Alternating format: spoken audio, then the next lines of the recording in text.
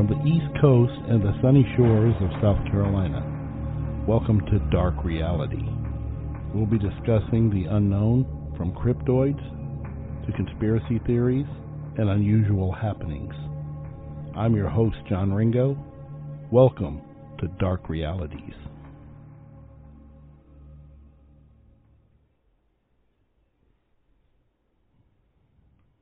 Good evening, and welcome to Dark Reality. This little town is home to unimaginable experiments and technologies. The town I'm speaking of is Dulce, New Mexico. Dulce, New Mexico is a small town in the southwestern part of New Mexico. Doesn't even have a traffic light, but according to the most bizarre rumors, this little town is just a cap on a gargantuan underground facility that is home to unimaginable experiments and technology. This one's for all the tinfoil hat wearers. There's a whole world underneath Dulce, a secret, high-tech, one filled with aliens. According to conspiracy theories,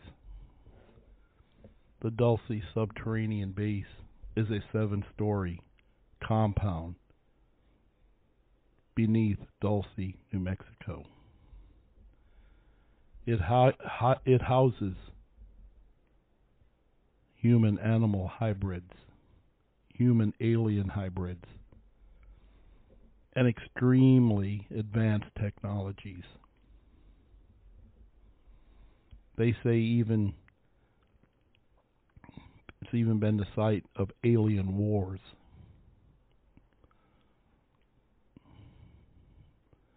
You know, the usual.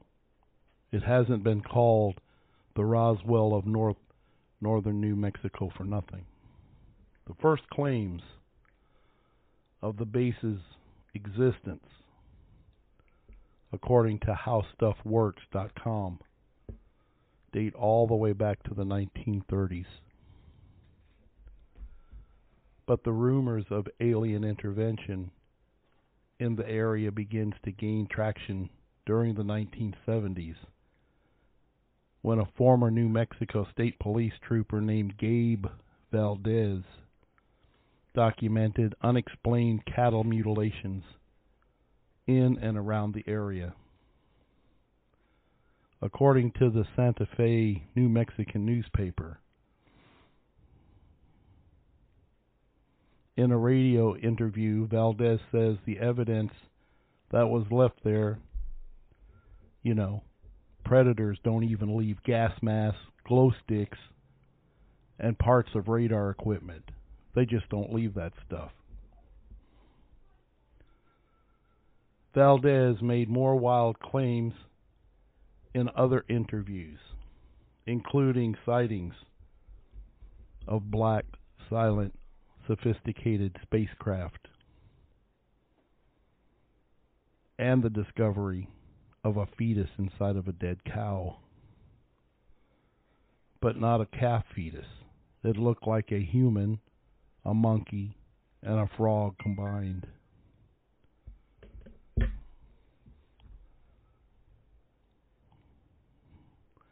Valdez told the History Channel UFO hunters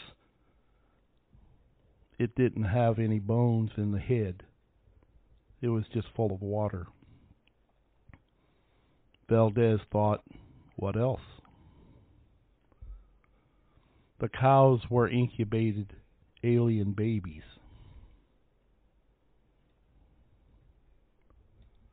Tim Anderson, a former police officer in Dulce, claimed to have seen a UFO in the town in around 1990. It lit up the whole valley and just disappeared into the rocks.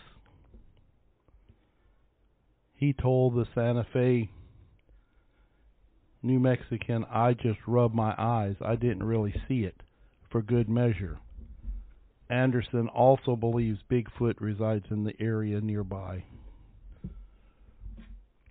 The colorful claims of the paranormal have come from many different times and people in Dulce. Never mind all the cattle stuff. Philip Schneider, a former explosive engineer employed by the U.S. government, introduced the idea of Dulce as a site of brutal human-alien war. Schneider, who had high-level security clearance, claimed that he helped construct a secret underground base in Dulce in 1979. There, he said, he witnessed the battle of subterranean aliens that left 60 humans dead. The alien war rages on to this day. At least that's what Snyder tells the Epoch Times, a local newspaper. Another key player in the Dulce-based conspiracy theory is a man named Paul Bennewitz. Bennewitz, who earned a PhD in physics, became convinced that cattle mutilations around the area were the result of extraterrestrial intervention. According to HowStuffWorks.com, he then allegedly began picking up intercepted electronic signals near Dulce. Now remember, a town too small to receive such messages. Bennewitz theorized that these signals were coming from underground and going towards a target high in the sky. By the late 1980s, he was actively spreading the rumors of an underground alien facility in Dulce, New Mexico. So, Victoria, what do you think about Dulce? Dulce sounds like Area 51 to me. Absolutely. They could be sister stations, I guess you could Well, I say. know for a fact that it's illegal to do these sorts of experiments on animals. On anything. Right. And obviously, this facility was built for that purpose, away from the public eye, away from scrutiny, away from prosecution. There's high reports of cattle mutilation and somehow of I don't want to say crossbreeding, like genetic manipulation. It is genetic manipulation. So Said he had a. It could be just us doing it. It may not be aliens, but no, this was alien. It was the eyewitness. Schneider. Right. Was an eyewitness. He was led down to the facility. And this is all subterranean. It's underground. He was led down to the facility with an elevator, much like the elevators they use for construction. Like in the mining shafts and stuff. He noted that when he got to the bottom floor and the elevator opened, this war was in progress. The aliens against humans? Yes. Okay. And he said one of the military people who rode down in the elevator with him pushed him back into the elevator and told him to close the door and do his best to escape. But before he does, he sees the aliens use some sort of laser that just splits the man in two. It also cut off it got Schneider too. It also cut off his fingers and hit him in the stomach and just split him wide open. Were these grays? Excuse me. Does he describe the, because from what we hear, there seems to be different species of aliens. You have your grays, you have other descriptions. I believe these were the grays. Mm-hmm. But either way, don't be surprised where you live, what city you live in. There could be all sorts of facilities that you know nothing about. And that's a scary feeling. Now on to our second one for tonight. I want to remind everybody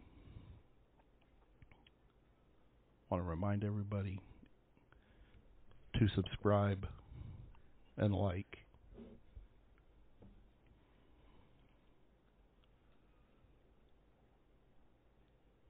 Our next story, the Montauk Monster.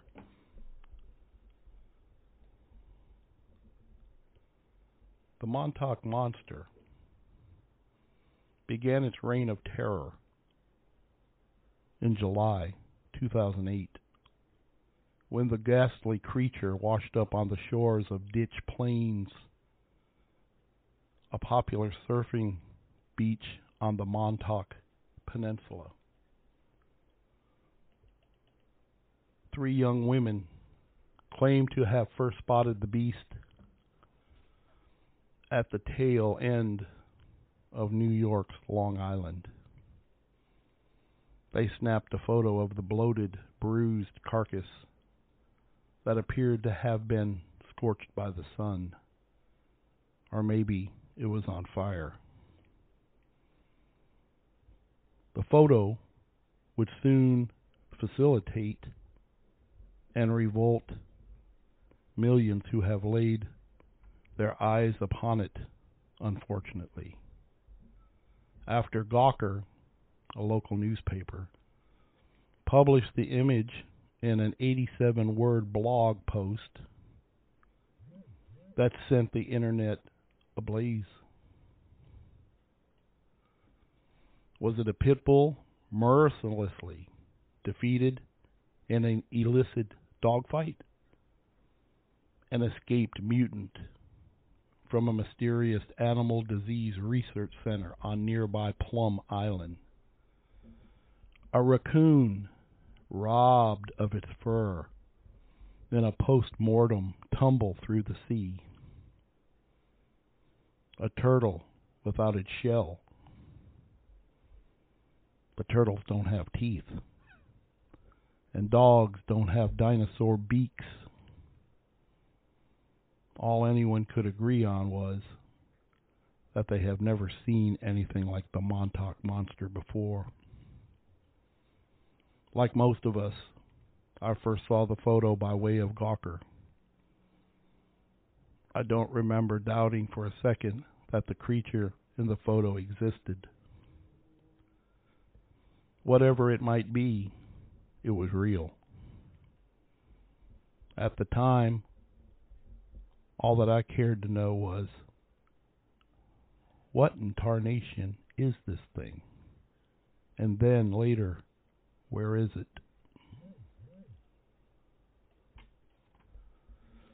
Then and now, the story of the Montauk Monster is a slippery one. Try to make sense out of it is like trying to hold a cup full of sand in your fist. To the best of our knowledge, the infamous photo was taken on July 12, 2008. It's been accredited to Jenna Hewitt, who was joined by her friends Rachel Goldberg and Courtney Fruiton. They were reportedly stumbled onto the carcass during a leisurely day at the beach. It would be 2 weeks before the beast landed on the radar of the New York City media. The Gawker Post was published on July 29th in a brief period of relative quiet. Tales of Viking funerals, grave robbers, and alleged Photoshop hijinks whispered among the shadows of the Montauk Dunes, away from the spotlight's glare. Few of us may never know for sure what really happened, but we know this: by the time the proverbial sirens came blaring, somebody had time to hide the body.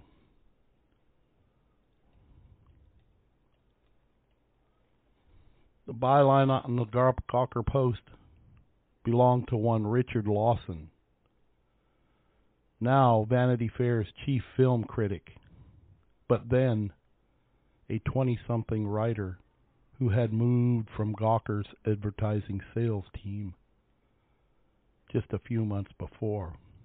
A PR agency had seen the soon-to-be famous photo of the Montauk Monster. To Anna Holmes of Jezebel, Gawker's sister site, she reported believing it was some sort of viral marketing campaign, forwarded it to Larson. Within minutes of its posting, the story blew up. Drastic understatement. Lawson was surprised. I thought it was dead. Some sort of dead thing that looked weird. The grisly photo was picked up by national outlets like Fox News, Huffington Post, NBC. Experts were weighing in on the Montauk Monster's identity, one believing it was made of latex. We're all making from the notorious dubious photo. Anyone who wanted to see the beast in flesh was out of luck. By the time the creature became known as the Montauk Monster, it was already gone. The locals who spoke of the media in the weeks following the discovery had vague and varied explanations of how and where the carcass disappeared to, but shared an unidentified message. Don't bother looking, you won't find it. In early August 2008, an unidentified witness told Newsday that she heard from the people who had seen the monster after it was moved from Ditch Plains to an undisclosed residence.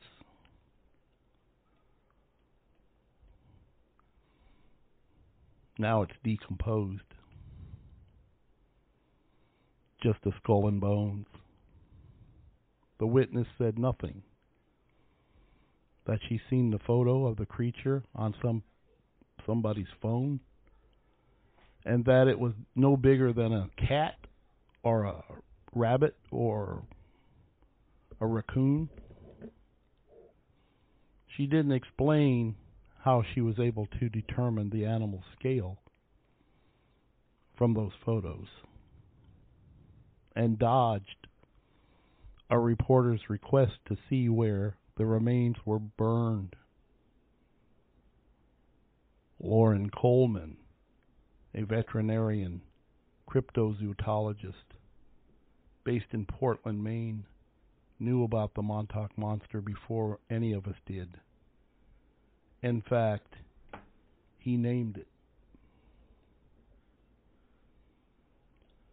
Coleman told the Observer that he started getting messages from friends and colleagues about the curious carcass after it made the local news on July 23rd, 2008, but before Gawker picked it up. And he was a skeptical person, but not for the reason that someone might be thinking of. After all, cryptozoology is a pseudoscience that takes folklore and Bigfoot and Chupacabra very seriously.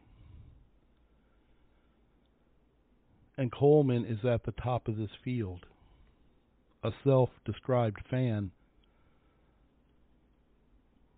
of the unknown. He coined the term Dover Demon back in 1977 after a Massachusetts schoolboy swore he saw on a stack of Bibles that he saw a devilish creature with glowing eyes and tendril-like fingers sitting on a stone wall in a distant Boston suburb. In this field, Coleman has plenty of admirers. On July 12th,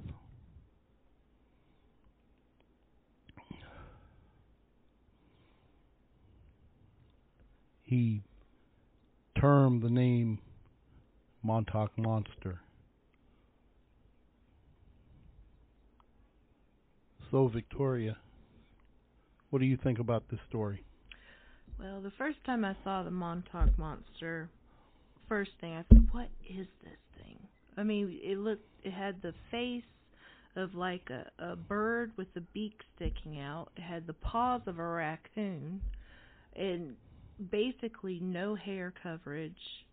It was the strangest thing I've ever seen.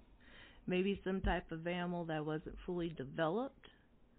But why would it be on the beach if it wasn't like an aquatic animal? Well, there was a local government facility on Plum Island. It was believed that they did experimentation on animals and whatever else. Crossbreeding. I don't know. And many people believe that this creature was either let go or escaped and drowned in the ocean and washed ashore. That's what's believed. But you look at the picture, and the photo is pretty much the only proof we have of the Montauk Monster. But when you look at the photo, you think it's really big. But they did figure out a way to, through the photo, of how to measure the scale of this animal. And there was 2 flies sitting on the hind end because it was out on the beach. Right. And from the size of the flies, they created the scale. And I think it's probably only about maybe 3 feet long. Well, it's not that long. 20 to 40, like maybe 2.5 feet. It's like a size of a raccoon or a small dog, right? So. But see. Very strange animal. Once the girls took the photo and called the police, the animal was quickly gone. That's another suspicion. Somebody retrieved the animal, and it's not been seen since until the other lady claimed that she seen it at somebody's residence, or the bones of such. Either way, this is a very strange story. But if Plum Island facility is conducting these types of experiments, I'm sure this isn't the last time we'll see the Montauk Monster or other monsters. Hybrids. Similar. We want to thank everybody for tuning in to Dark Reality. My name's John Ringo. My co-host, Victoria. Goodbye.